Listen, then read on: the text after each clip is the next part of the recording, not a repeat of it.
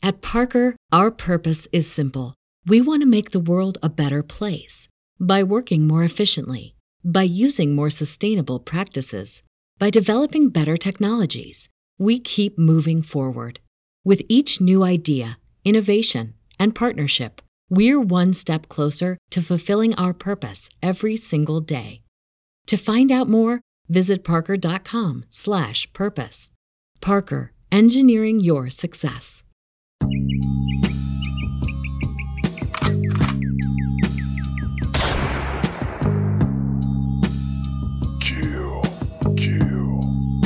the mockingbird.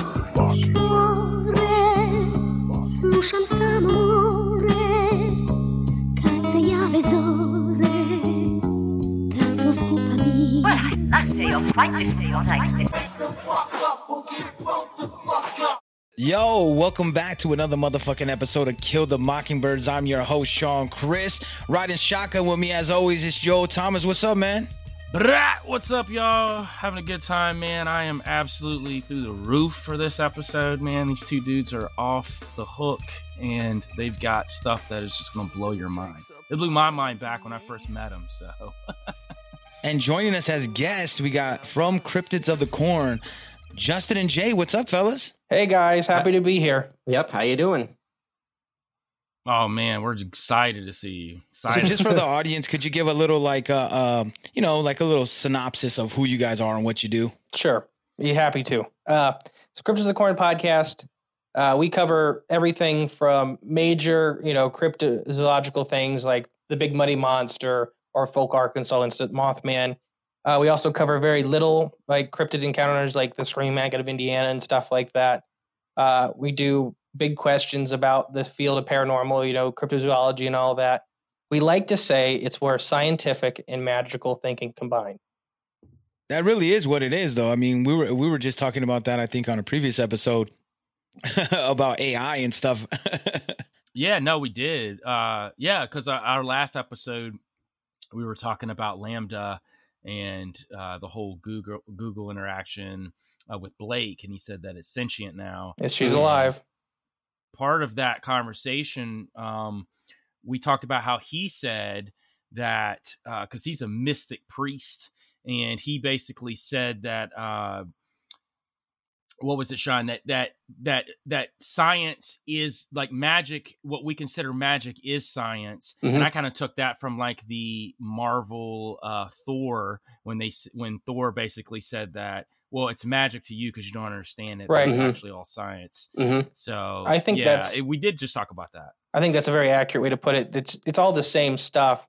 It's just whether you understand what it is versus what it isn't. UFOs and everything, anything like that might as well be magic. Right. It seems like a lot of like material science is like what we consider science, or what the experts consider science. Anything you can tangibly touch, smell, feel, things like that. But I think there's a whole other science we haven't really tapped into, where it's more of a spiritual, like thought sort of provoking thing, or an energy science sort of that we're not really familiar with, or we don't entirely understand. And there's just a whole lot going on there that is magic. Yeah, and it's easy to call it magic because then it's like, you could be like, it's magic, like that. I think that's like the mainstream way. It's just magic, man. It's nothing. It's not a real thing. Like, you know what I mean? So they could sweep it under the rug because they can't explain it. All the stuff they can't explain, they call magic. And I prefer the magic with the CK.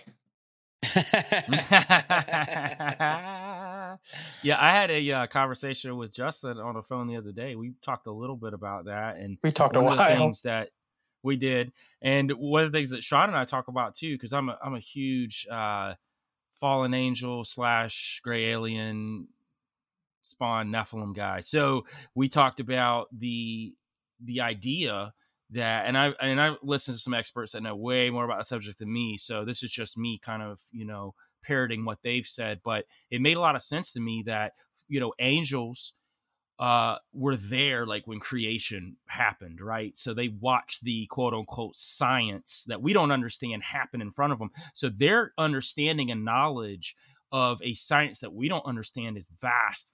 So when you read like the Book of Enoch, when they were trading technology with humans to get access to the women, which I think is happening now, and I think that's gray aliens, but that's a whole nother story.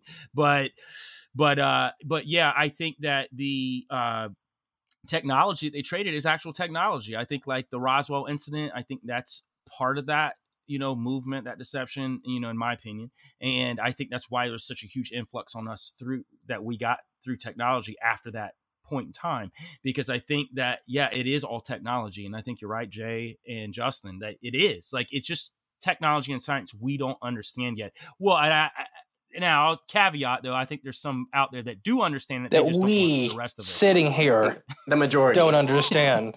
right. The working class. Yeah. There you go. For sure. Well, I have a couple stories that I would like to share if you guys are good with that. Please. We're ready. So I'm going to go in descending order from probably the least mysterious to the most, if you're good. Yeah, let's do it. So this one took place 2 years ago. This is what you call my flash of light story. So I live in Ada, Ohio, a little town about an hour and a half from Columbus. At this time, I was working for a company out of Columbus.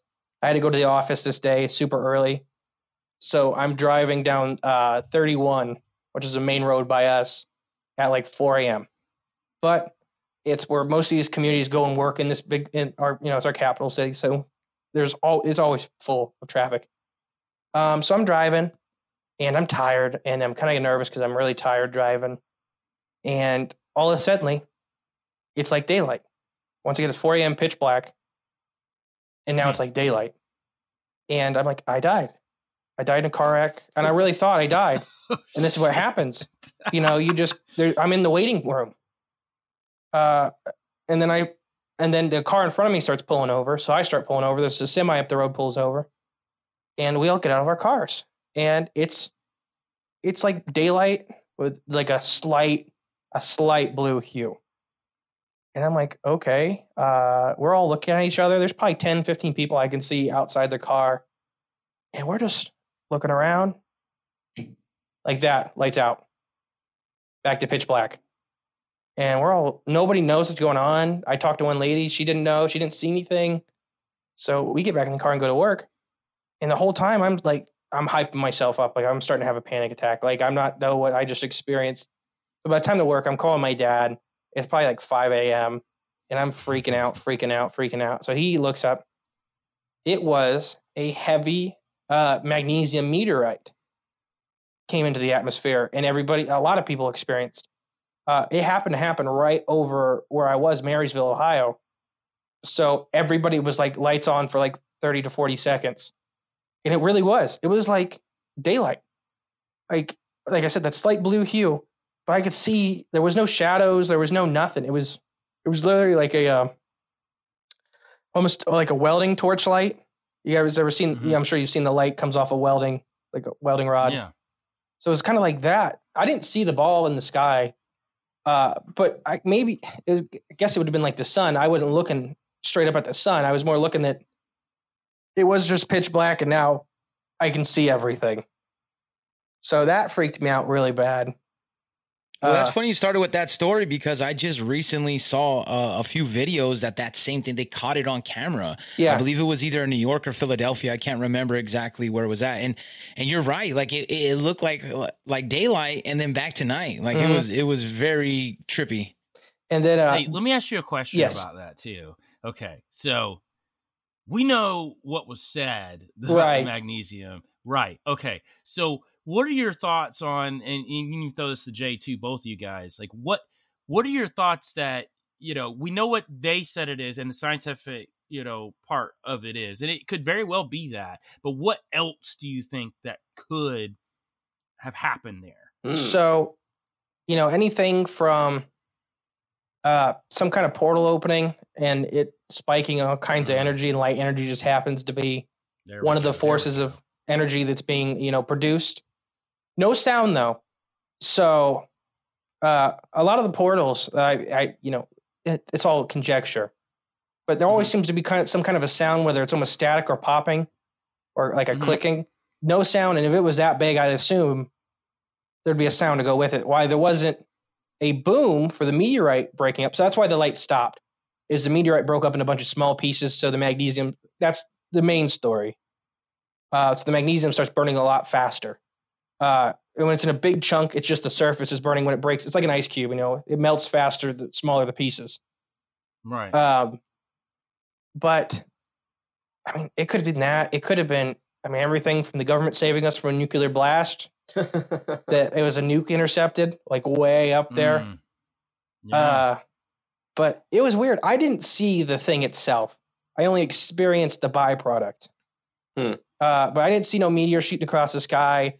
But I guess you really would, because it would be either way. If it's a portal, if it's government, if it's a test, it's super bright. So it'd be like looking at the sun. You're not going to see a whole heck of a lot. Well, my question is too, if it's a portal, that'd be a big portal. Like if you're seeing that much light, because I know of portals. And a matter of fact, the documentary that I've got coming out in a couple months where we went out to Utah, the property I was on, there are portals that consistently open up on that property, but they're only like man size. So they kind of open up in the ground. Things will come out of them or you could go in them. They're not like massive portals. So my question is, when you're talking about big portals like that, I mean, would that be like coincide with like a, hydrogen collider or something like that? I mean, you got to start questioning like what was opening the portals. Now, I'm not saying portals can't open by themselves for something on the other side too. There's got to be that conjecture you got to throw in there. But, man, if it was a portal, that's something big coming through. Well, I'm sure you've heard, maybe not, about the portals that were seen off of New Zealand, like early or late 90s. Oh, I've read a little bit about it. I haven't gone too deep down the rabbit hole. This is a really unique one. It was like imagine like a garage door, a big rectangle. And these people, I had a couple dozen or more witnesses, and it's happened, over a year period, several times. But it would be like a piece of the sky at night would open up like a garage door, and it would be red. But then for a minute, you could see into it, the other side, and it was one time it was sunny on the other side, and this is at night. So it's like a window, and they would see big black bricks come out of it. And that happened, I can't remember what years. I don't know that story super well, but those were supposed to be massive portals. I mean, truly massive. So if you have one opening vertically and it's sunny on the other side, there could be a lot of sunlight pouring through. And you said black bricks were coming through it. Yeah, that's what the ships or the things they were. Well, do you think maybe that's connected to maybe like the black cube of Saturn or something along those lines? Oh, I don't know. It's all connected some way, shape, or form, I'm sure. Yeah. Just where's it coming from, or what is it? Yeah, or maybe that's all that they could perceive. If we're talking upper and lower dimensional things, they would look really funky. Even though that's not how they truly look. Our brains, our eyes are very, very limited. And your brain lies to you all the time. Here's one experiment you can do for yourself. Next time you're driving down the road and you see a bunch of ducks in your head, they're all mallards. Really look at them. There's 4, 5, 6 species of different duck, and they're all different colors. But your brain paints them all the same color. And you will tell yourself, because it's your brain wants the easiest answer. That's excess information you do not need for your day-to-day survival. So it paints them all the exact same color, so it doesn't have to worry about processing all these different animals. So it could be something that these big black bricks could not really be that. It just literally, that's all your brain can get out of that situation. And it's like, yeah, it's time to go. Especially something we've never experienced before. Like when you have no basis of what to connect that to. That's why I think a lot of stuff gets like messed up. Like, when they used to do those experiments with people like on those History Channel and different cryptic shows they had, where they would show stuff to people and then every single person had a different, like it was 20 feet tall. This one was 8 feet wide. Like everybody had like such a off the wall, different, what they saw different shit, like completely. Like, and that's why eyewitnesses are tough too. I watched a Brain Games episode before where they had people doing the 3-card Molly and there was 20 people watching it. And behind them, they had a woman get mugged and her purse stolen. And then having the people try to descript, they were like, all right, now tell us what happened and describe the people, you know. It was crazy, man, to see only like one person got close. Oh, that's nuts. Remember, your brain, everything lies to you, including your brain. I just read a story too about a property up in Minnesota about Bigfoot and really high activity. And they, 2 guys actually witnessed a portal opening up on that property and having orbs come out. And one of the orbs actually materialized into a Bigfoot creature, and it went to an area where they were feeding it like peanut butter and stuff. And the orb and this Bigfoot went to that area, and they watched it, and they think it just consumed, it ate, and then they both went back to the portal, and it closed. But the Bigfoot kind of remained the color of the orb, but it was in its shape. But the orb stayed itself, the orb with it, and that was the only time they ever witnessed that, though. But I was going to ask you if you witnessed any portals. The one they described, it was like a rectangle, and it was like an orange hue to it, but it opened up like a big rectangle, not like a circle or anything. That's wild. I've actually never run across a portal myself. So I've been in areas where there's been portals open up for sure. Plenty of areas.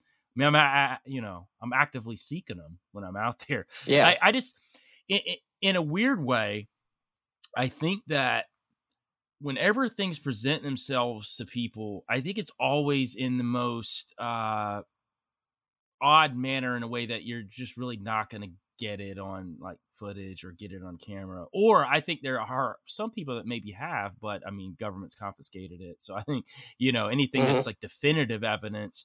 I can tell you this, the weird stuff that's happened to me, like when we went hunting Dogman in Kentucky, the weird stuff happened when we put the cameras down, and that was you get a few detractors that are like, oh, these guys are out there with the cameras, man. And then something happens. Of course they talk about it, and it's not there. It's like, yeah, but I feel like these entities or whatever, because I'm not for sure what it was that I saw. I can definitively say that. I don't know what shook those trees to the core like that in front of me. I lean towards it. It could have been Bigfoot, and I lean towards the quantum Bigfoot theory or like portal moving Bigfoot. I think that's those correlate a lot. And you were talking about the orbs, man. There's been plenty of sightings of Bigfoot and orbs around Bigfoot. It's at this point, it's comical. Right, it is. It's just a known factor. So we did see some things out there, like Tony saw like this gray head that popped up, but the body itself was probably in where the tree line was, and where these big trees had fallen. It had to be in the 7-8 foot range, and it was, to him, looked hairy.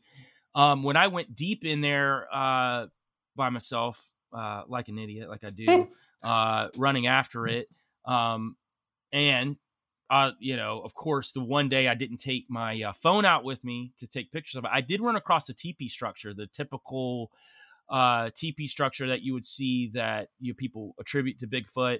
It was really odd because these trees were huge, but they were definitely man or moved by something that had intelligence, because it was like one tree that was still alive, but the other 2 trees were piled on top of it. But underneath it, though, were a bunch of sticks and like leaves and stuff. So I ran across that. That was really weird. My buddy Ward, who does a lot of filming and stuff, and he's really deep on a lot of knowledge when it comes to fairies and stuff like that. He tends to lean towards the supernatural aspect of like the fae folk and you being able to move the trees the way they did and all that. I'm just very open to maybe it being all of it, especially when you get deep out in, the Danny Boone National Forest, and, there's been so much stuff sighted out there. I mean, it could be like 2 or 3 things that we ran across and we didn't know. It just happened to maybe a high activity area. I wonder how often that happens, that if, like we talk about with orbs and Bigfoot a lot. I mean, Bigfoot's one of our big guys we bring up a lot. Are they just 2 separate entities that like the same habitat? Or are they co-occurring? Do they have a symbiotic relationship? Are they the same thing? or is there something else in the area drawing all these things Yeah. to that area? It just happens to be an area of high strangeness or something like that, and they're two separate species, entities, beings, whatever you want to call them, and they don't know if they look out for each other. I don't know if they get along or they don't get along, but whatever's there, maybe they both need so for my old work, when we do endangered species surveys, a lot of times you find 2 or 3 endangered species together. Not that they need each other, but their habitat restraints and stuff like that, the stuff that makes them special, that they all find that spot, they all pile there. Wow. Speaking of what you work, could you give a little let the audience know kind of what you're into, like what you do? So I'm retired. Well, not retired. I'm done with that now. I tore my knee out last year. I just couldn't do it. Basically, I was a field fisheries technician. The short version is a field biologist. Wasn't technically a field biologist. I did the same work though. So I did mainly fish surveys and habitat assessments. So I'd go in an area and study a fish assemblage and give a score for habitat in the species present. I also did a lot of endangered species surveys for both fish and amphibians, a mammal every once in a while, bird surveys, turtle surveys, that kind of stuff. So I looked for really rare animals, some of which, are that big. Everybody, I'm showing up about a half inch. Yeah. I think that's important too, because that you're already kind of in that field of when you're looking for something, and you kind of understand how different species and or entities or whatever it may be, how you're checking for patterns and what they do, correct? Yeah. So yes. But like you were saying earlier, that doesn't make my way of thinking correct in any of this field, but it's a different, for me, from everything I've seen, especially on TV and the YouTubes and stuff like that, a very different way of thinking than most people put on this stuff. But it doesn't mean it right. It's just different. No, but it gives a good, for me personally, I can't speak for anybody else, but for me personally, I think that gives you a lot more credibility because at least you have some practicing forms of what you're trying to do. You're trying to figure out and not just I seen this, and because we all see stuff, right? Like you said, our brain's lying to us all the time, especially when you see something for a split second. When you see something for a split second, your brain's trying to analysis what you saw and put it together, and it may not be, but once you're more familiar with things, I think it helps your brain to actually piece that picture together. Yeah. And so I think that's what me and Jay have such a special relationship when it comes to our podcast, is it that I'm very much a biologically minded person. Not saying there's definitely a woo aspect to all of this. I just can't explain that with my background. Jay is the exact opposite, and I'm speaking for him. You're right, though. He is almost always the woo explanation, the government cover up, we need it. We don't argue ever. We have fun arguments, but we're never mad at each other about anything because we are very different. Mm-hmm. What do you think, Jay? I think you hit the nail on the head. I just like to bring every perspective to the conversation, whether it just be made up in my own head or something I read somewhere. I'm open to everything, and I don't like to have everything set in stone because, like you guys said earlier, once you think you know something, you're what's the right analogy there? Once you think you know something, you find out you're wrong, and then when you can't, and then people don't want to, they want to fight that. No one wants to admit they're wrong and stuff like that. So I always say, even on our podcast, I always say I know nothing, I don't know anything, but I'll say what I think. Mm-hmm. Nobody knows anything about any of this stuff. Exactly. Truly. The more you dig into anything you dig into, the more and more you dig into it, you realize you know nothing really about it or how it works. For sure. That's why Sean and I connected so well when we did, because it was really a fluke thing. I reached out to him. I knew he was into podcasting. I just reached out to him because I knew he was in hip hop, and I sent him some of my music, and he was like, "Yo, this is dope. You want to come on the show?" We did a few shows together, and, he and I were, working on some music too. And then he reached out to me a couple months ago and was like, "Hey man, you want to do this full time?" And I was like, "Yeah, man." Cause he and I are very much that way. We don't have the answers, we're just going to give theories. And I love what you said too, Jay. Sometimes it's just out of your own damn head. It's not necessarily something I heard somebody else say, but that's the part of using your cognitive receptors, is actually being able to process things and come up with your own, formulations and theories, because that's when you start getting closer to the truth. And to your point too, the closer you get to the truth, the further away you get from it as well. So in some senses, yeah. Right. And I think that's part of it. But I think, Sean and I really connected because we're the same way. We could be wrong tomorrow. If I'm proven wrong, I don't get mad about it. Like, it's like, oh man, I learned something new today. Right, you adapt and you That's how change. You feel about it. Mhm. Yeah, like something wrong with that. It's Well, nothing plus wrong these with being conversations spark off ideas, right? Mhm. Like sometimes I'm in the middle of a podcast and I'm like, you know what? I never thought about it like that. Yeah. And you kind of like We have that. on the spot theorize. Mm-hmm. What was the one? We had one at the end of an episode one time. Snallygaster. Oh, it was the giant salamander. You sure? I thought it was No. a snallygaster with the tendrils on his face when we turned it into an amphibian. Yeah, that giant salamander. Oh, okay, The gotcha. With being an wings. amphibian. Now No, I yeah, it was understand. like we were like 2 hours in recording, and then I'm like, we gotta stop that because that's a whole nother episode. wrong. But yeah, we theorized on the spot, and Yeah. it kind of made sense. Like, oh yeah, all right. We never really talk to each other about the topic before we record. That way, the ideas are fresh. Like you're forming your thoughts as you're talking, and that's why sometimes we stick our foot in our mouth, and sometimes it's really good. Yeah, you gotta have both. Mm-hmm. But that makes great conversation though too, because then you can, and people relate to that. That's what I think is important. And whether it's any type of media, whether we're talking cryptics, whether we're talking news, whatever we're talking about, is people are looking for genuine people that are like, yeah, I got that one wrong. You know what I mean? Like, hey, it's totally wrong. They want that instead of the guy that's like, oh, today, and they never admit that they were wrong or that they lied to you. And then people know we're not lying to them. They know we'll get it wrong. They're like, oh yeah, but they'll admit it, and they know, and that's what people want. Because in all this stuff we're talking about, there is no definitive answer. Right. Nobody will know in our lifetime. I really believe that for 99% of this stuff. At least in our lifetime. I just don't think it's going to happen. I think we may get close. I think some people may hit something here and there. But I think most of it is already known by a select group. And there's a lot of work to keep it quiet. Whether they are part of the phenomena or not is a different question. Whether they're just making sure we don't find out about it fully. I mean, there's, 3,000 Bigfoot sightings a year in the lower 48 in the U.S. alone. And you had to, so I always say 90% of it's fake. 90% of it's a bear. Not necessarily a fake by a lie. Fake as in some poor lady driving through California, saw her first grizzly, didn't know what it was, and just got it for a second. And she's been watching the Bigfoot show. I was on TV. So she's got that mind space. I finally seen one.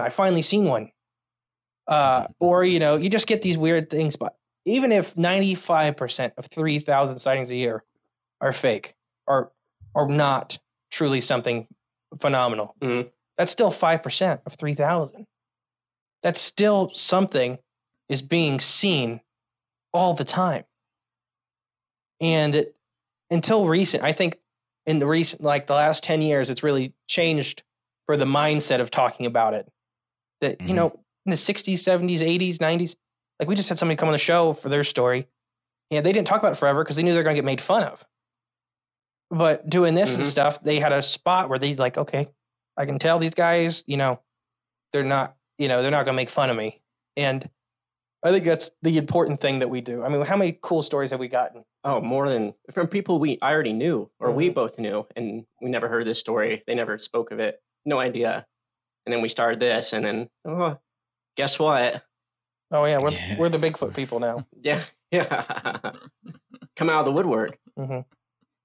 But to your point, there's tons of not even just like cryptics and paranormal stuff that happens to people all the time. And like to say all those people are wrong, not that you're saying that, but I'm saying that to people that like, question like, oh, they're all lying or they're all making it up. I'm like, come on, man. Especially when you hear some of the people on different podcasts and stuff, you could tell when someone's like, they don't even really want to tell this story. They're just find a space. And that's what's cool about podcasting most of the time, because it's like audio a lot, or it's a niche group. So they're just like, oh man, well, nobody really see it. So I can really get my story out. And you could tell because a lot of these people have never never even, especially the people that have never been into it, they're like, Bigfoot's fake, or, you know, spirits aren't real, or none of this stuff. And then they experience it. Their stories are usually a little bit more mind blowing, because they're like, man, I thought this was nothing the whole time, and now I'm scared. I'll give you. I think that I would consider us conspiracy and cryptid therapists. In a way, That's a great. That's a T-shirt right there. It is. You bring people on, and it's like therapy, because they're able to get these things off their chest, and they're like, man, here's somebody that's not judging me, that's very excited about hearing this story that I've got to tell. I think it's important to have, you know, like you said, Sean, like niche areas that people can come out and talk about it. And honestly, it's becoming bigger than niche at this point, because when you're looking at all of the well-produced shows about cryptids and well-produced shows about the paranormal and all that coming out, there's a huge interest in all of that, UFOs, everything that people have. Because a lot of people have seen stuff that they just can't explain. I would go as far to say that most people, from the moment they are born to the moment they die, they've probably seen a couple things that they just didn't know or even could wrap their mind around. Maybe the mind lied to them, but there's just that possibility that there's definitely something. What's that group that does all the surveying in the U.S. for all the weird stuff? Like anything from your favorite brand of cereal. It's that big survey group. I can't think of them, but they poll millions of people a year in the U.S.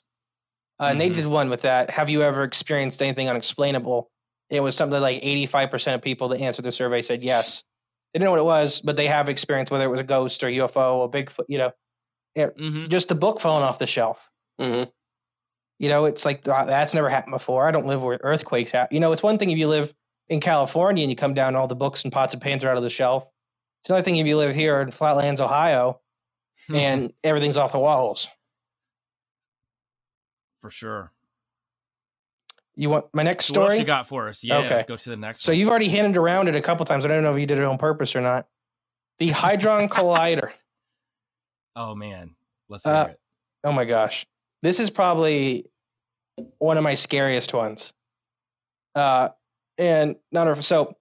when we do these fish surveys, at this time when I was doing these fish work, a lot of these sites are on 5-year checkups, 7-year checkups, or 10-year checkups, depending on how much. Some are every year if they're more critical, and we want to see improvement on these systems immediately, or what improvement. That's mostly with big corporations on big rivers, because they can poison stuff fast and they can fix stuff fast. So it works both ways, you know. Our river systems, they bounce back fast if you give them the opportunity. They're amazing resilient. Like when the environment cleans up, those animals are right back in. So that's kind of some neat stuff we get to see. But this was a spot. This is a creek in the headwaters of one of the surveys we were doing. This thing is maybe a half a foot wide. Okay, and we're looking for fish in it. And it's at every 7 year. It was at a lab. So we had a key to the back gate. They gave us a key, and when it was a lab, they didn't want us. Nobody does anything back there.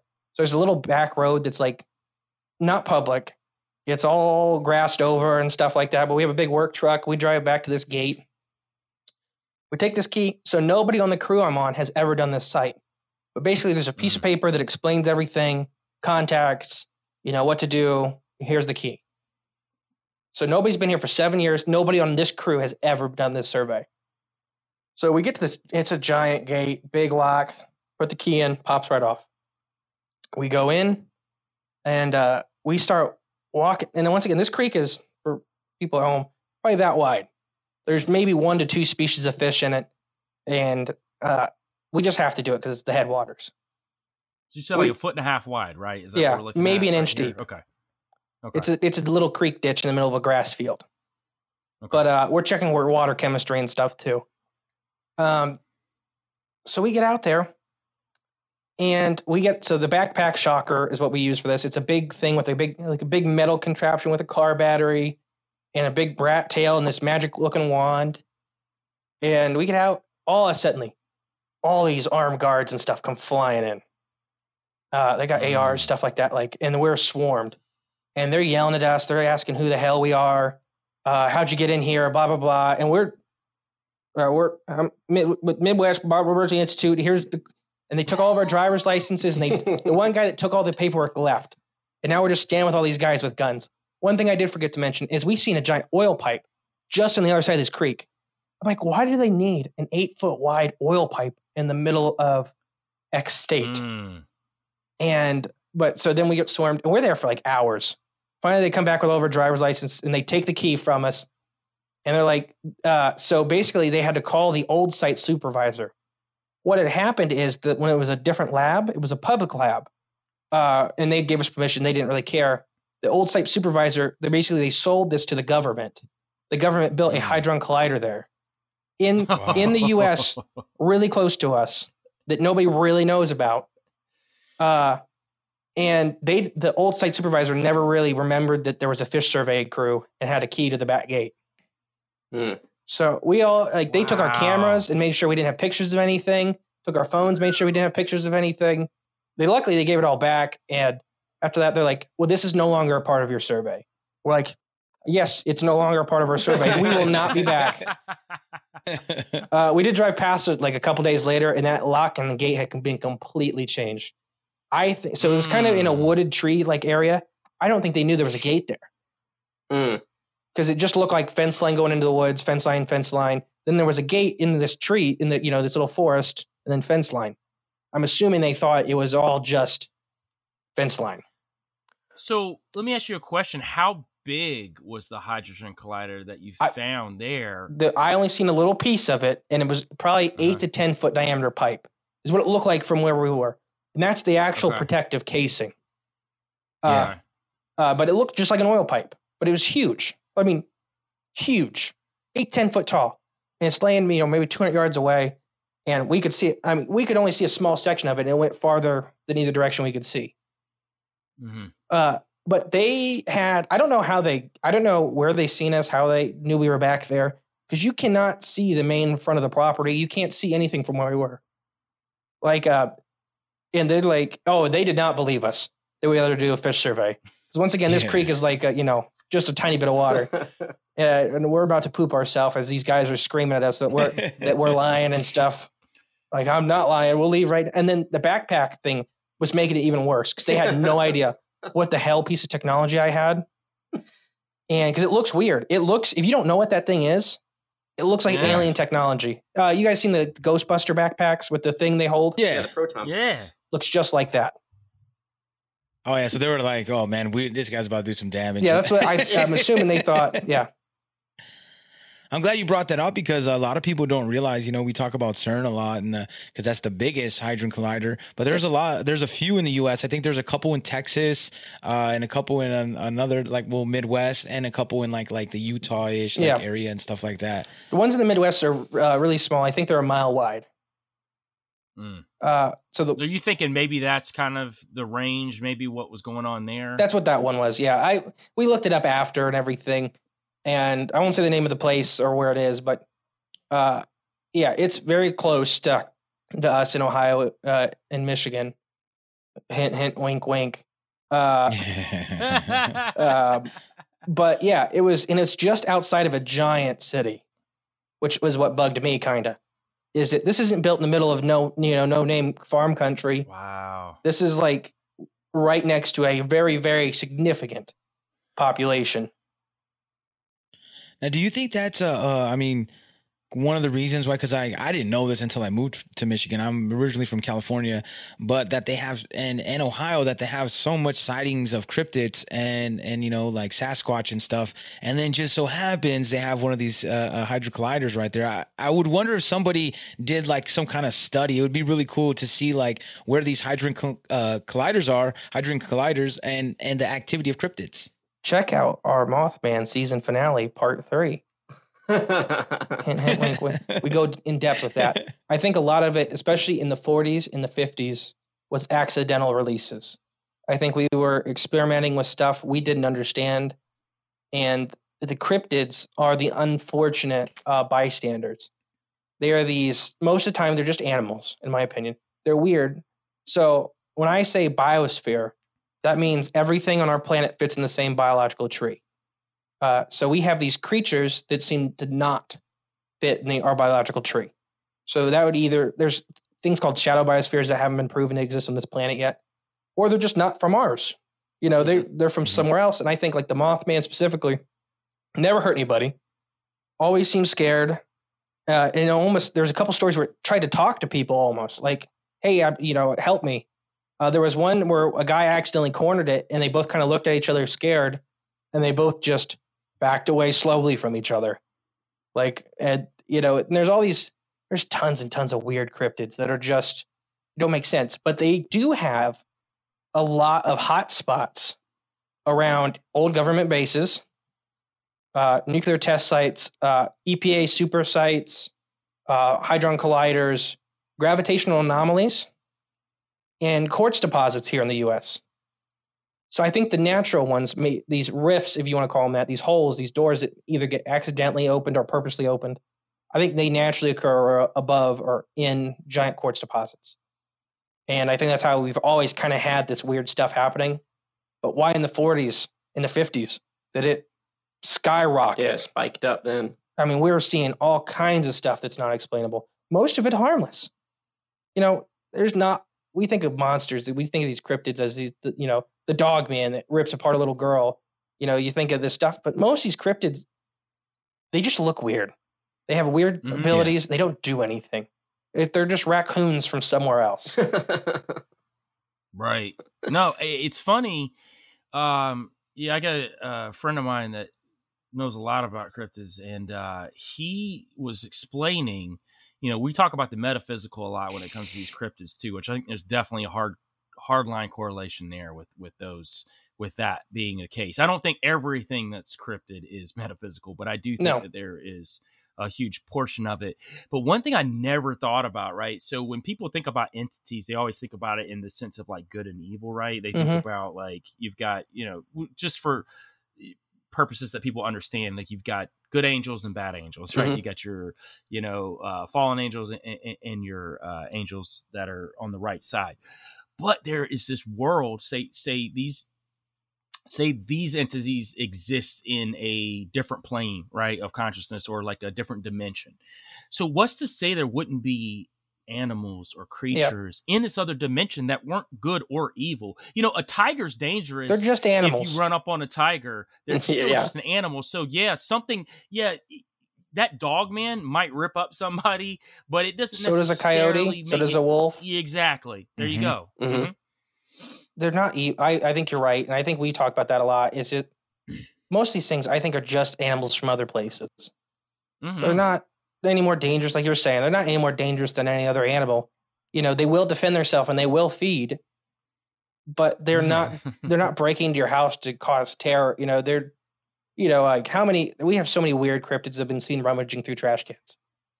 Like they just want food. That's all, just like a bear. Like a bear. How many bears have been in cabins and in people's houses because they're like in that area? They're not there necessarily. They're not like, there's a human in there, I'm going to eat it. They're just like, oh, it smells. I smell food. pizza. Like, I mean, you had a Bigfoot that terrorized you for a couple of years, though. And I really think it was all food driven. I mean, you've heard that story. It was with the horse grain, the chickens. It was easy food. And then once him and my father kind of had it out, he realized it wasn't easy food anymore. And that's when all that stuff ended. And for anybody that wants to hear that, go to Eric's podcast, Uncomfortable. Justin's on there. Eric's a good friend of ours. He's actually going to be on the podcast in a couple weeks too. Episode 52. Check that out. It is a fire story from Justin and him growing up for 2 years was getting terrorized by a Bigfoot. And it's a wild story. Justin breaks it down in a way that a lot of people don't. Go check it out. It's incredible. But I had to throw that in there because it made me think about that when you were talking about food driven. That's the easiest way. It's a long story, so it's nothing we want to rehash. No, absolutely. What else you got for us, man? All right. So my last main story is not my story. It's from a man named Jimmy. I knew him from the work we did. This is all secondhand account. But the O'Hare Airport, I personally have worked around the O'Hare Airport, never worked in it. But there are waterways that go through that and stuff like that. It's very important to be surveyed and stuff. But they have a weird thing before we get into that story. They have signal jammers all around it. The big problem for when a person goes in to do a biological survey is our sites use a GPS little box. It tells us where the site starts and the site stops. So we make sure we do the exact same spot every time. Because if you go 150 feet the wrong way, it can really mess up your survey. So it's very important. But so these things weren't working. And so this person was told by the people that were guiding them onto the property that, hey, this is your start point, this is your stop point. And they had no proof of that. But it was already kind of weird. And so the rivers and creeks that run through the O'Hare International Airport are super deep. They're armored, is what it's called, which is not like actual armor. It's heavy rock banks. We call it armored because there's no really habitat there for animals. So it's heavy armored with a flat bottom, more like a canal. But they're super deep. They pump a lot of water through there. And unlike most of the area of Chicago, it mostly comes out clear. So it's kind of weird. Sorry, I'm adjusting. Get away from the table. I know, I'm large and goofy. So this person was doing a boat survey. They put the boat in, they start surveying, and there's all of these drainage pipes into there, which makes sense. But there's some deeper that are, sometimes 5, 6, 7, 8 foot in diameter at the bottom that are capped off, which makes no sense. There shouldn't be, so I've never seen an 8 foot drainage pipe. I've only ever heard about them here. An 8 foot drainage pipe is monstrous. And that may not make sense to somebody outside of the stuff we did. But that's really big. It's stupid big. That's more like a tunnel that somebody could walk down, not a drainage pipe. The biggest I've ever seen used is 5 feet. And I was also in Chicago in the main area. So the drainage area was monstrous. 8 foot, it just doesn't make sense. And for it to be capped off, so there's 2 reasons it could have been capped off. Is it that it was a project that never came to fruition? They had some kind of planning, or there's something under there, and they have that spot to make sure they can get access to water. And there wasn't, as according to this person, there wasn't 1 or 2. They're everywhere. Both sides of the river, always just monstrous sized. It makes no sense. And the water is some of the cleanest in Chicago coming out of the international airport, which also doesn't make sense. It almost seems, once again, all speculation. All speculation. It almost seems like that maybe tapped into some springs, because the flow doesn't match, the water quality doesn't match the surrounding area, and it's just weird. But yeah, and so this is underneath the airport. Yes, where literally this guy was literally surveying the river that ran between 2 of the what do you call them, where the planes take off? Runways. Thank you, Jay.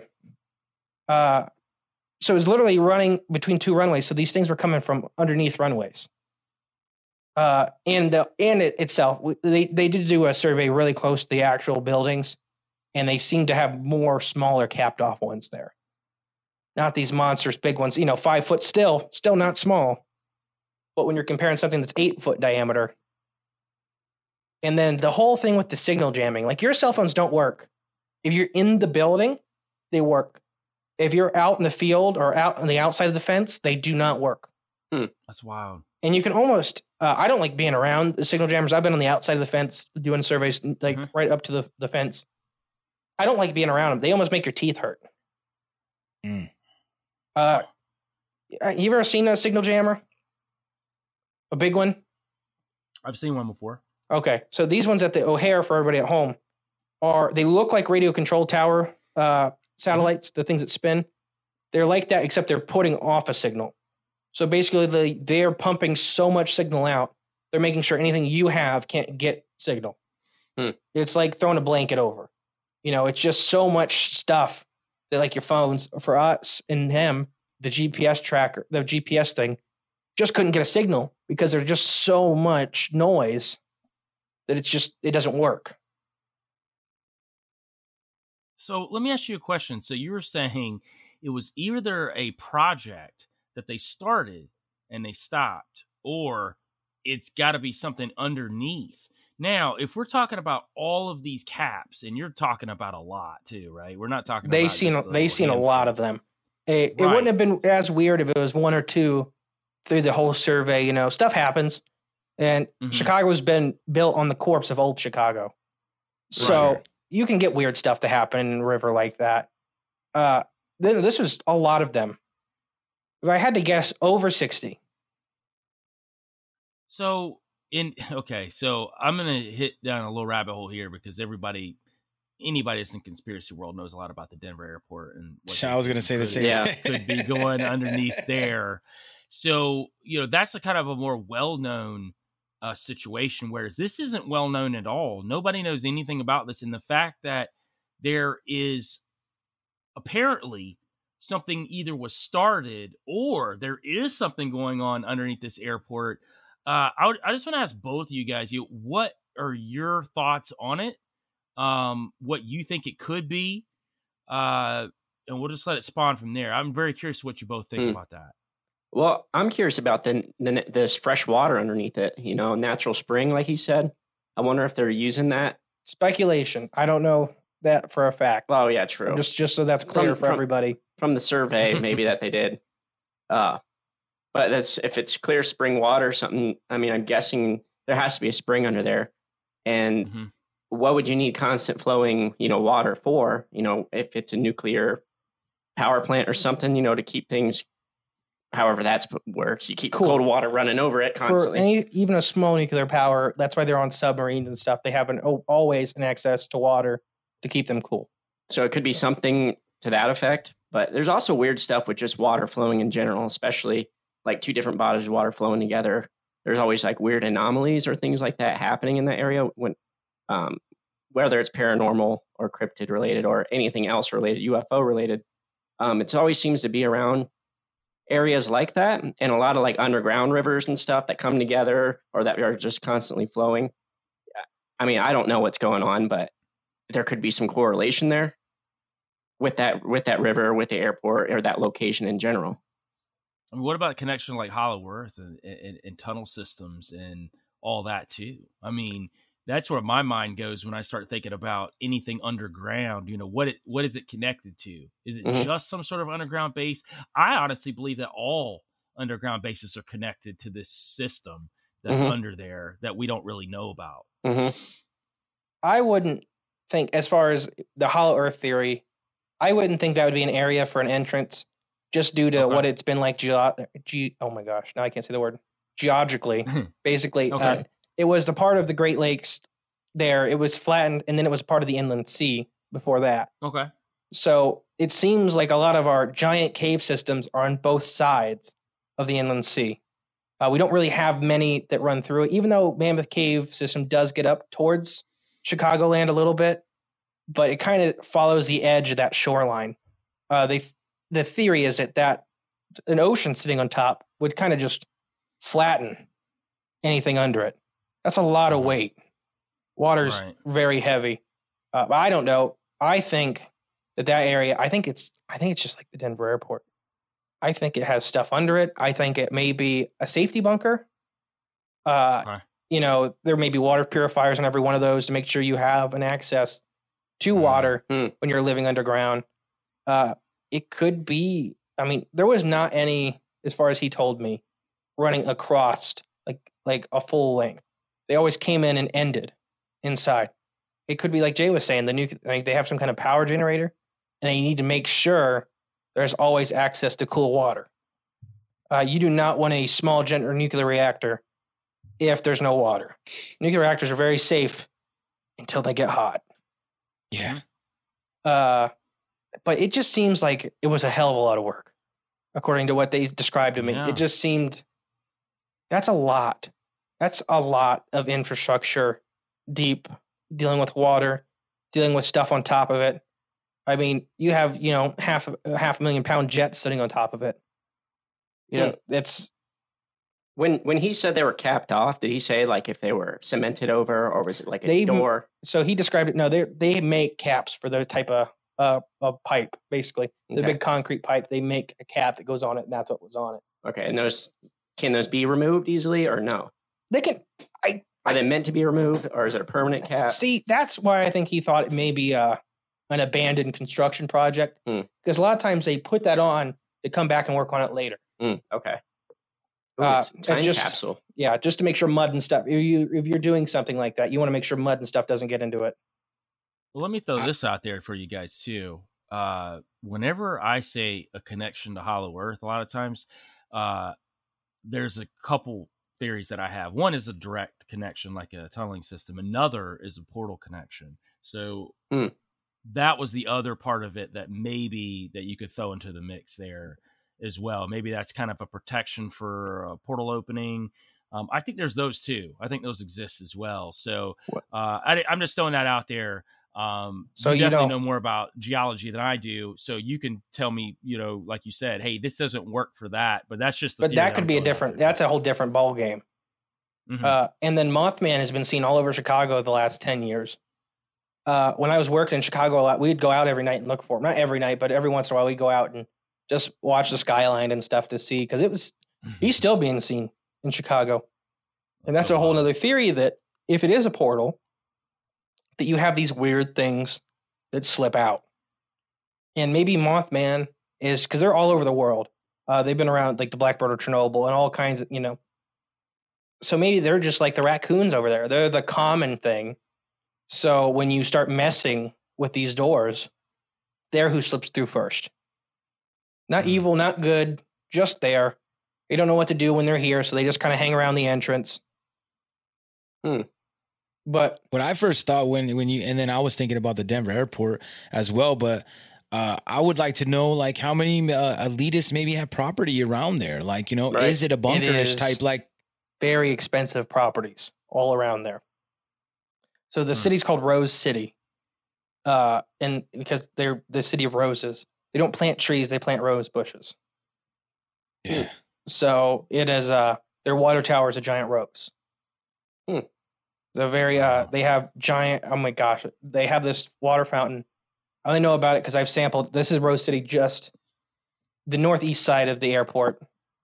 They have a giant man-made waterfall, water fountain monstrosity that we always had to see from the river, and it was stupid. I hate it. It's just stupid money. There's a lot of people in that area that have what we'd call stupid money. That's what I think too, because like, around the Denver airport, there's a lot of elites from around the world that have property somewhere near there. And maybe this is just maybe this is the second tier elites, you know what I mean? And because I do believe too that there is like underground bunkers. I think that there's paranoid people in the government and elites that think that, hey, we might have a nuclear holocaust, or something may happen to the world where they're going to have to access that, which we've seen in plenty of movies. I don't know if you guys seen the movie Greenland. That's more recent. It's about like a comet or something that's going to hit the earth, and everybody kind of gets a text message, but not everybody, just a select few people getting this certain text message like, hey, meet us over here, and they're all going to go to Greenland. And we all know about, they're talking about when the Nazis were making bunkers in Greenland, and making that all. So I always think back to that when I hear stuff like this, that maybe it is a fresh water source that they're trying to have for everybody that they feel they're going to save when whatever whether alien invasion, nuclear blast, comet, whatever they want to claim. I think that is like a plan. I can see it. I mean, if you had all the secrets that a lot of the elites have, you'd be paranoid too. Yeah. True. Yeah. Yeah. I mean, we're paranoid and we don't even know. Right. Yeah, you never know when a comet's ready to drop in. You never know. Yeah. Or a solar flare. I'm gonna ask Jay something here real quick. So if people don't know, I met Cryptids of the Corn at the Salt Fork Lake Bigfoot convention. My buddy Eric, who runs Uncomfortable Podcast, was like, hey, come up here, hang out. So I was like, cool. Me and my girl went up there, and we ended up meeting you guys through Eric because you had done some stuff with Eric, and we ended up hanging out by the campfire a couple nights, talking a lot of crazy stuff.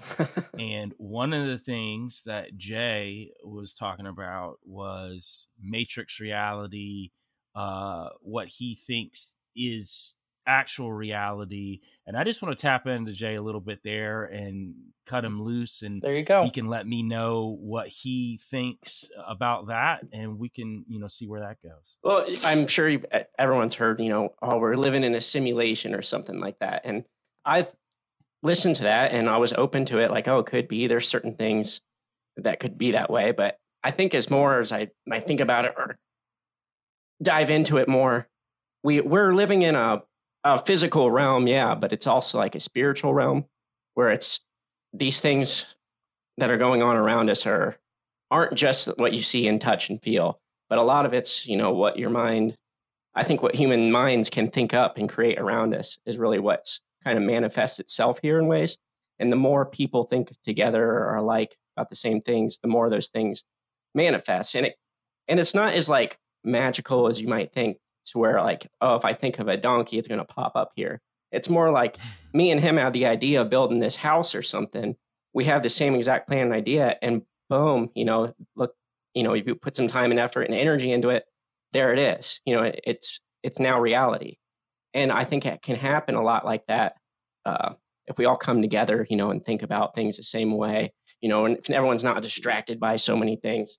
A lot of good things can happen. A lot of good things can pop up, but we can also see, like right now, the way the world is, I would say there's a lot of like trauma and chaos going on, a lot of things that make you sad or upset or angry. And it seems to like that kind of is just shaping the world. And then you look at the world's kind of sad, angry, upset, and scary and just wrong. You know what I mean? And it's maybe a little bit more simple than we think it is. If we just change our thoughts, we could literally change the world itself. Could change. It could reflect what we think. And I think the world is that. I think the world and what we live in is a reflection of your own thought of it or perception of it. And the more and more people kind of come together and kind of think more positively or kind of, I guess, get the truth. And I think that's why the truth's always been hidden. It's always like subverted. Like you might get a little taste of the truth, but it always tails off into some nonsense or something that makes no sense. And if we all actually knew the truth about, everything, we could all sit down and realize, we don't need to be fighting anyone anymore. There's no need for war. There's no need for so much stuff that we're doing, so much stuff we're spending our energy on. It could be on just making everybody, happy and fulfilled in life. And that doesn't mean like money and stuff like that. It could just mean doing what you love. Like if someone just loves fishing, the world would present them to make a living going out and going fishing every day because they love it, and then they can teach other people. Are you taking a shot at me? No, you're just the first example. Hey, my dad's the same way. Justin's face, he was like, wait a minute. But just for example, I'm sure if Justin could go out fishing every single day. I used to. And make a living doing it, he'd be, the happiest guy on earth, Just simple stuff like that.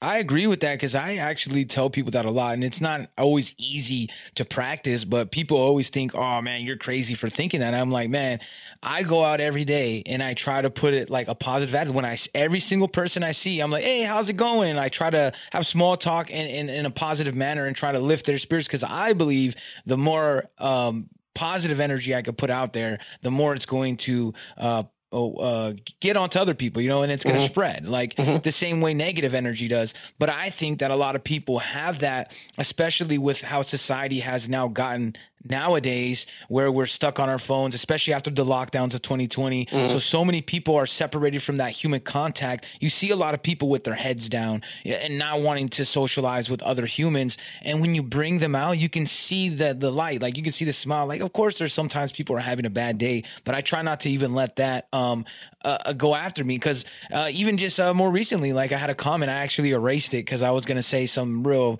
I was going to light this dude up because I'm an ex-battle rapper. So every time, like, oh, man, I'm like, man, let me light this guy up. But like, I was like, man, I don't want to like have that on me, The guy was basically saying like, "Oh, what do humans contribute to the ecosystem? Nothing but bad stuff, and humans should be wiped off the planet, and it will be great once they're gone." And I was like, at first I was saying like, "Well, you're human, so you could leave anytime you want," but I didn't want to insinuate something where he may do something, because then I was like, "Damn, I don't want that on my conscience." that like, comes on to you. Even though if I, so. I think it's like trying to have better interactions with people. I've had a lot where I throw people off, like because I'm not really for the jabbity jab or for masks. A lot of people assume that I'm a very pro-Trump person, which I am not, but it's all these assumptions. And I think that we break down these barriers when we actually have conversations and show like love to each other, like, or have the ability to have disagreements. Like, hey, I don't agree with you, but it's all right. Hey, you want to go get a beer after? Want to go do something? Go fishing? Oh yeah. Yeah, I like what you said too, Jay, about the Matrix, because that's kind of how I feel about it too. I think it's a spiritual matrix that we're caught in. I think when people get caught in the quote unquote matrix, I think it's a spirit. I think it's entities that cloud our vision. Because I do think that, and back to Justin, what you just said about the elites, about the stuff that they know, I think there's a reason they don't want us to know the truth. Because I think ultimately, if we knew the truth, we'd find a way to be happy and coexist. And I think that that's very important. And I don't think that, one, the elites don't want that because they want all the power and money. So there's that. There's that. And a lot of them have been bred through their family lines and everything else to believe that.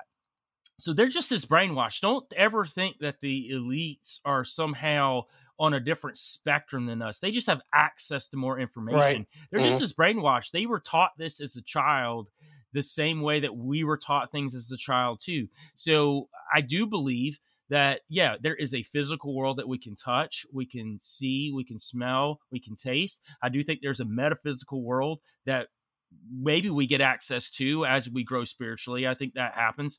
But yeah, I think that, and just to piggyback off of Sean, what you just said about positivity, I think we're all in agreement here in this podcast about positivity. You get people that are so down the black pill, everything's doom and gloom, and, they're getting access to more and more information. And then it's just, they want to keep putting out this negative information, but not to help people to wake them up, but more or less just to keep this doom train going. I like this thing that was brought up about a year and a half ago, was the clown pill. I love it. It's the transcendent pill from the red and the black. It's the clown pill. It's when you can look at what's going on, understand it, and then laugh about it. This is ridiculous. Like, I see what's going on, I see the ridiculousness happening, but it's not going to affect my day-to-day in the positivity that I'm here to bring into the world. Like, I'm going to sit here and try to connect with people, try to help people grow. I want to grow myself. We all four of us talked about before we got on air today about how that if we're proven wrong about something, that we like that. Honestly, you should love being proven wrong about something, or something you said was wrong, because you means you learned.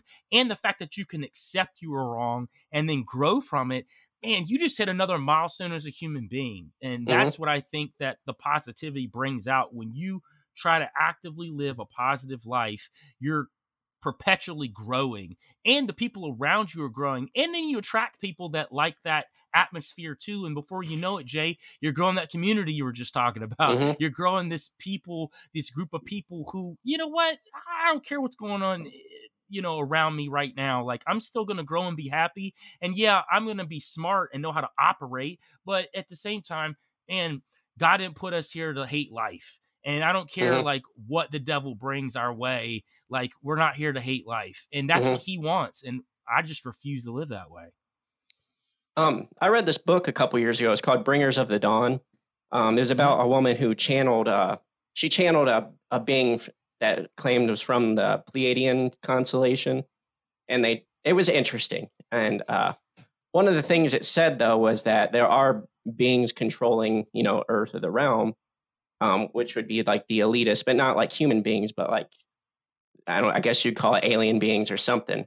But they fed off human consciousness and human energy, and mostly our thought energy, but they fed off the negative energy. That's kind of like on Monsters Incorporated, where they'd scare the kids and they'd capture that energy and they'd power their loosh. And that's basically how they keep functioning, how they stay alive, how they stay in control. And they said there's 2 ways to combat that. One way is to you got to cut off their food source, which means you got to stop the negative energy you're putting out. And once you change their food source, either 1, they're going to starve and they'll leave, or 2, they'll start feeding off your positive energy. And then everything will flip the other way to where they're cultivating that. They're cultivating positive things to happen, so they still have a chance to live and exist and still be in control, but it's in a good way. And I thought that was an interesting way to think about it, because it makes things a lot simpler. You just think, you dispel the negative, all that negative stress and all the stuff that really doesn't matter. You post something on Facebook and only got 3 likes and you're all upset because your friend Jimmy Woo has 30 likes on his. It's little things like that, but people do get upset over that, and it can ruin their day. And you zoom out and look at the big picture. What are we here for? Why are we here? That it ain't that. I promise you that. It's not your likes on Facebook. It's not how much money you make. But no, people really do. Like when my page got nuked at 22K, a couple of my buddies, they were just like, man, what are you going to do? And I was like, I don't know, man. The same thing I do every day, man. Just live, man. I don't know. It's like, I'll just build another one. It's not that Start crazy. again. Like, first of all, I already know what I'm getting into. I get it. Like, there's a lot we put into these things. But to me, I feel like once you build something and people know about you, it's going to come back. Like, they're not going to, they found me once. Like, they can find me again. But my one buddy, it took him like 10 years to get to 5K. And he's like, man. And I'm like, I just don't worry about it, man. I was like, especially my money's not attached to it. Like when money's attached to it, I can understand when people have a little bit of like, like, oh man, but you should have also thought about that. And I tell people, I'll go, really, it's my fault because I haven't built a website. I was like, I should have already had my own space. So really, I can only blame myself. And I think if we look at problems like that, because I can blame every single person I want, but at the end of the day, I'm in charge of me. And if I don't take those steps to better myself or to get away from these things that I know can happen, then it's on me. I agree with Absolutely. that 100%. And I think that, what you just said, Sean, is so true too, especially in spaces that Sean and I roll in and some of the stuff that we say. It's controversial. It's against the mainstream narrative, and we're going to get pushback from that. And you have to take it. What happens to you, it's going to happen at some point. I mean, I'm on my 2nd suspension from TikTok, so I get it. Like it's gonna happen. I just learned how to evolve and adapt in ways that, hey, I can still get the information out, but I can still fly under the radar as much as possible too. So there's ways to do it. Just be smart. And then sometimes it's just gonna happen anyway. Like you're gonna say stuff that's gonna piss people off. They're gonna report. Somebody's gonna hate everything. Right, and it is. And some people will genuinely hate just you, and they will follow everything you do and try to take you down. Sure. But back to that, like, positivity, I believe, and I don't know how everybody here thinks, but I've talked to all you guys, and we generally agree on the same thing, that there's a higher power that is stronger than the negative power that's against it. So when you believe that, when you believe in that God that's more powerful than Satan, Lucifer, whatever, you're kind of okay at that point. Like, stuff happens, but that's also to like knock you off the path that you're supposed to be on. You got to realize that too. Sometimes when like more stuff's happening around me that's negative and I'm doing the right things and I'm going down the right path, I realize that that's just being put in front of me as obstacles and to deter me from the path that I'm supposed to be on. And then I realize when I push through, it's almost like you break through a layer and then it's like, then you go to this other like plateau and then you get beat up again. You keep leveling up, man. It's like Mario with the mushroom. You just keep leveling up. Yeah, it's your perspective, man. Like I tell people all the time, I'm like, man, you can take away the podcast, you can take away the social medias, the websites, everything. I still can go talk to my family, my friends. Like you know what I mean? I can still live a good life. I don't need this. I like to do these things, but it's not the main source of my life. The love energy that I get from the people in my circle is the most important. Yeah, and you can't have light without dark. You can't have black. It's how it works. You need both. One thing from something earlier is that humans are creatures of habit. like you're saying, if you go out and you put on that positive mindset, it gets easier. Yes. It's hard at first. It really is, especially in the world we live in. Mhm. But the more you do it, the easier it gets. But you got to do it every time. Otherwise, you're resetting. It's like jogging or running. You know, it's the first time. I'm almost 300 pounds. If I ran around this block, I'd be about dead. If I do that every day, you know, it gets easier every day. And I think it's the same mindset with the positivity and negativity. But negativity just easier. Mhm. It's easier to be mad and be outraged and hate. And then, but like you're saying, a positive mindset is what's really real powerful. Oh, definitely. And I think, like you said, like the reason why negativity is so easy is because it's put around and dangled in front of everybody, and people have gotten used to it. Like, to your analogy of, like, you know, going to do exercise or gym. Trust me, I go to the gym and sometimes I'm like when I first started, I'm like, oh my God, I'd be like, just don't ever go back. You know what? You don't need to do this. Like, you'll be all right, man. You know, you're a funny fat guy. People like funny fat guys. So, but the more you go, you're like, you know, and then you start telling yourself, why is it good for me to go? And then I break down more than just like my health, but like, hey, the endorphins that I'm going to get from this, how I'm going to feel and not be in a depression, and like all these things that I can have the control of instead of being under this, hey, I got to take this medication or this medication. I don't want that. So I have to do these things. And when you take the responsibility, which I think a lot of people don't want to do, is take the responsibility. They go, oh, well, somebody else will fix it, right? Big pharma or this guy on TV, or I'll buy this book. And you're like, no, man, you got to do it. It sucks. I get it. It sucks, especially when we've let it get so far sometimes. But it's also, you can do it, you know? And once you get over that mental hurdle of like, oh, I can't do this, you can. But you are the only one restricting yourself. Mm-hmm. I think that's right. Absolutely. Oh, so I don't. Where else? Where else we want to go with this one? Because we can keep going. Yeah, the last little thing I had on my list, but we've talked about it all day, is the interdimensional bacteria theory. Yeah, all this stuff, demons, and so we like I said, we just did our Mothman season finale. That was 7.5 hours for one episode. Yeah, we did probably one of the most comprehensive dives on Mothman there is. I'll say that. I'll toot my own horn. I'll toot me and Jay's horn. That was a lot. Yeah, that was quite a bit. But like, so the Mothman, it's the crazy thing with Point Pleasant. The Mothman wasn't the big character at the time. It's the only thing people remember. There was UFOs were seen daily. So much people got annoyed with them. How often do you have to see low flying UFOs? Be like, oh man, it's that thing again. Like, to have that mindset about it, it's, you know, went from being something completely foreign to something you see so many times every day. We're like, the other big one was poltergeist in the area of Point Pleasant and the surrounding area. There was like, what was it? It was like 3,000% up that year. Mm-hmm. Everybody experienced poltergeist activity in both Point Pleasant and Galapagos, Ohio, or Gallipolis, Ohio, however you want to say it. It's spelled insane. But yeah, like stuff flying off the shelves, you know, things flying off the counters, cabinets opening, closing, all the time. And then there was the Men in Black. All three types. I don't know if you guys done really like or talked about a deep dive in the Men in Black, but there's three kind of main types. There's the things that dress up like people that you can tell aren't people. There's the government Men in Black, and there's people pretending to be the government Men in Black. Like John Keel's biggest rival was the one that would always dress up like the guy, like to be the Men in Black. But all three of them were seen almost every day in both areas. And they were always kind of following each other, like a Three Stooges bit, where like the aliens would go in and out of a house, and then the government would be like right behind them, and then the guy would be right behind the government. And it just seems it's all connected. I don't care. I think why, so we talked about it in the episode, why did the Men in Black care? Like, they never said anything about the Mothman with any of their interviews. They wanted people to stop talking about the UFOs.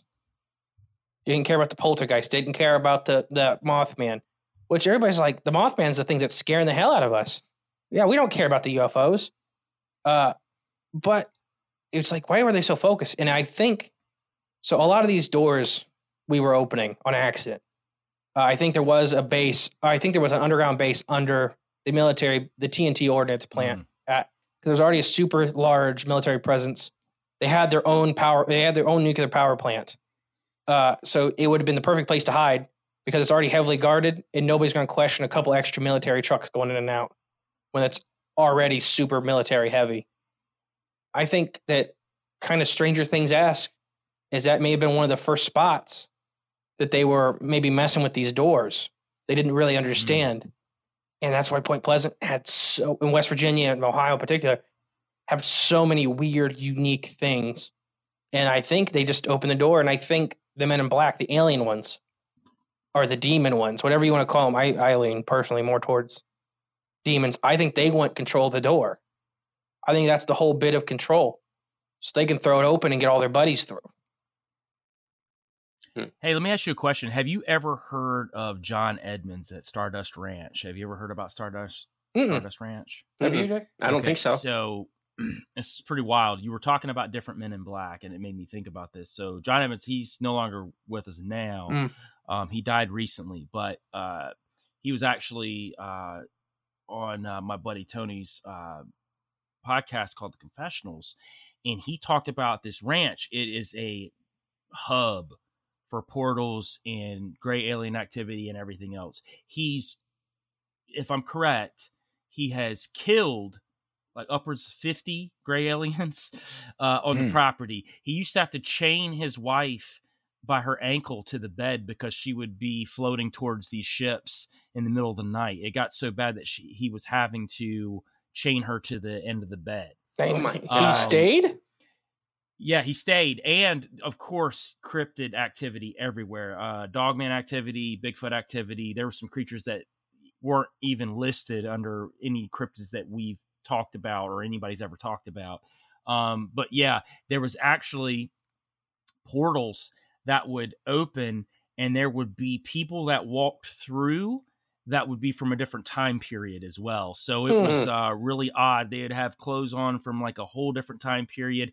They would be almost transparent, so they wouldn't quite be here, but they would be here, and they would be talking about something that was going on back then. They didn't see anybody else around them, but then they would kind of just go through another portal and disappear.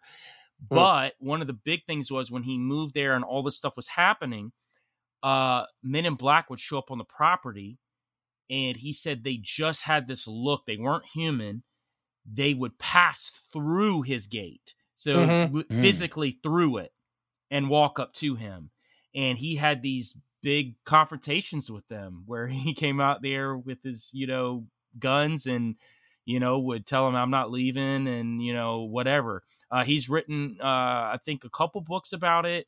It's fascinating. We're trying to get access to stay on the property, which would be nuts, but he's had people stay on the property, and everyone that's been on the property has had a paranormal experience or alien experience. And it's not uncommon at all to run into the Greys at all. I mean, they're just, he said they're so rampant. He was running around with some sort of, machete, or some sort of katana and was killing them with that. He said that was the easiest way for him to take them out, but they would come in droves. But he said these ships would come through these portals, massive ships, like your typical like black triangular ones, and then you'd have a lot of the saucers as well. Pretty nuts. But it made me think about the Men in Black, and you said the three kinds. And that is one of the kinds that I've heard of. It's a very inhuman kind, almost alien, not really sure what it is, because it's almost like they have a dead look. It's not even like they have... They're hollow. Hollow. So with specifically the Point Pleasant Men in Black, the alien war ones, is it one thing you said about phasing through the gate, they would show up inside... So Mary Hayes was the other big journalist there besides John Keel. They'd show up in her office and they'd get inside the building to see her and talk to her. So they would threaten her. Here's what they did. Like, we want you to stop talking about. And when they first came in, she said, they look like people. And then the more she's in there, the more they don't. The more you start seeing through the bad disguise and they start looking scarier and scarier. And they're like, we want you to stop talking about UFOs. And she's like, well, I'm not gonna, it's news. And then they asked her one more time, like, will you stop talking about UFOs? And as the one on the corner grabs a piece of paper and he's writing stuff. And she's like, no, of course not. He folds it up and he slides it to her. And they get up and walk out of her room. It was the address of every member of her family, their name and their address. But they had to get let out. They couldn't figure out how to work the door. So now the whole office is seeing these guys and they had to get somebody to let them out. So it's like they never worked the door to get in, but nobody was watching them then. Now that all eyes are on them, they're like, oh gosh, we can't just go through this thing. Like, yeah, will you open that for us? We don't know how to do it. But it was so weird. And like, they seem to almost have like really bad disguises in general, but they use their mind to kind of make you see them as people. But when they're focused on one person, when they're putting a lot of their mental power, it seems like the facade fades fast, where you can tell it's like a balloon with makeup on it. It just looks demonic. They look like lizards in suits. Excuse me. I think you guys forgot a fourth type of Men in Black. It's Tommy Lee Jones and Will Smith type of Men in Black. Oh, there you go. Yep. The Men in Black. The galaxy. And then they usually do. Yeah, and they usually do stuff that makes it funny or now that like if you funny and discredit. So when you do talk about it, they're like, "Oh, you mean the movie?" Yeah, with the cricket. Which gun. one? Part 2 or 3? Sugar water. But yeah, and then that makes me think of like you said, phasing through the gate and stuff like that. If you have the Men in Black showing up, they are always scary. They're always very aggressive. I don't know. It's just one of the phenomena. We're going to be on America's Scaryland soon to talk about that specifically, the Men in Black stuff. We got a couple books over there and stuff. We've talked a lot about the Men in Black, but they're always off-putting and scary. Like there was one story in West Virginia. Was that the Mothman episode or was that the Grafton Monster with the camera? He's trying to get the camera from the kid. I think the Grafton. I don't think it's in a. So he was Jay. I use Jay as my bouncing board to make sure I'm on the right story. But basically, this kid got a picture of one of these cryptids in West Virginia right around the same time as Mothman. Like I don't think it was Mothman, and he wanted the camera, which was weird. He wanted the picture because it was a Polaroid, and he wanted the camera. Like, why does he want the camera? Well, you now know that a couple last images can be pulled off of the inside of the Polaroid. Once you get a bunch of them on top, you really can't. But if it's recent, you could still get that again. And so he's talking to this kid. It's kind of in like a trailer park. And the kid's not giving him the picture, not giving him the camera. And he just gets flat out, starts like threatening the small child. And the trailer park turns on him fast. And then he didn't know what to do. And it really was like, he wasn't a person. Like he was yelling at this kid in front of everybody, like basically threatening a small kid in front of all these people thinking nothing was going to happen. And then it's West Virginia in a trailer park. Yeah. He's lucky. Then once they're all yelling at him, he just gets in his car and he takes off. Never comes back for the camera, nothing like that. And it just seemed like he didn't know what the people were going to do because he's not a person. The scare tactics work when you're alone in somebody's house. But when there's 15 West Virginians that are looking for somebody to shoot, Yeah, and if you don't know about West Virginia, I would check. I don't know if anybody's seen the Wild Whites of West Virginia, like the Jackass producers did that. That give you a little glimpse of what you can get involved in if you piss them off. Yeah. Don't do anything in West Virginia. No. Leave those people And they're like coal miners, man. Like they've been through some shit. Tough, scary people. Yeah, stay on the main roads there. Very nice people if you treat them nice. You don't, there's a lot of old coal shafts. Well, I really appreciate you guys jumping on, man. We had a ball. Thank you for having us. Can you guys give everybody a shout out to like where they can follow you and find your stuff? Sure. Once again, Cryptids the Corn podcast. We're on pretty much every major podcast platform. I can't think of any we're not on. So if you can't find us, let me know. If you have a story you'd like to share or a story you'd email in, it's hardandbigfoot@gmail.com. You can find that on all of our pages and stuff like that.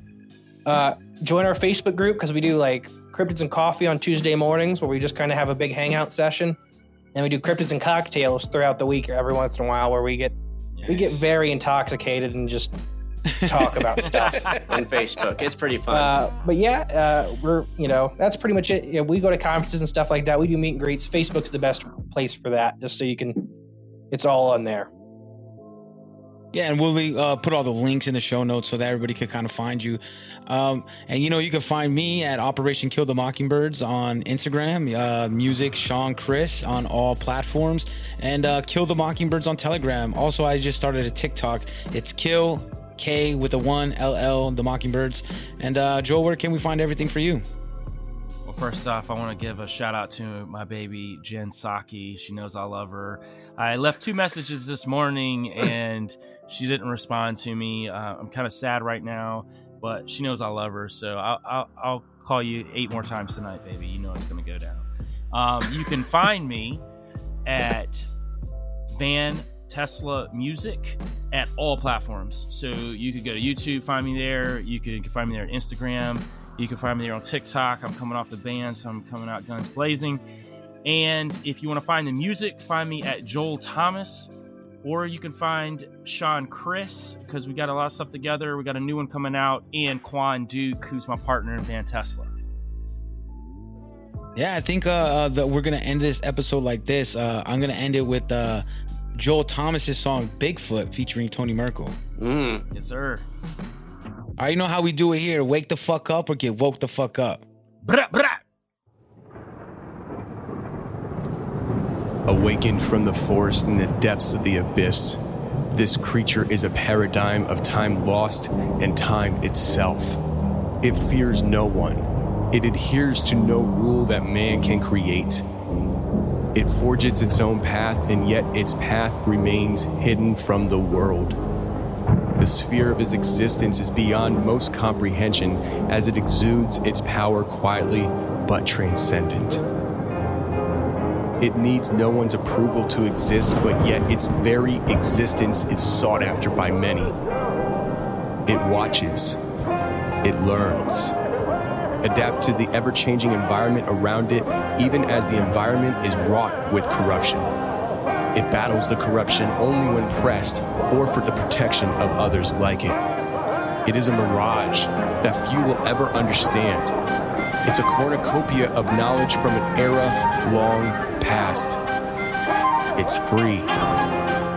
It's Bigfoot. My fantasies always consisted of making it big. My soul was nothing more than a bargaining chip. Marketing is what they tell you to do and what you're willing to give. LARPing to the fullest extent. I don't wait, I shoot first like Han on a Rodian. And sheeple don't understand me like reading a Nokian. Stretched thin, like pulling an accordion. My heart ain't primordium. All these historians telling us lies, setting aside. Everything is medicalized. Politicians selling the ride. I bet 'em a die where the relevance lies. They dressing alike, reptilians. My resilience is brilliant. I'm here to lead the rebellion on Hellion, salient, alien with no melanin. I'm a Yeti, ain't hiding from Armageddon. Come and find me, I ain't even hiding. We ain't the same, I play no games. You do not know me, I don't hold back, I just speak facts. You cannot hold me. I'm under pressure, oh, take back your structure. No, I ain't going down, I want another round. I'm a legend like Bigfoot. They want to take me away.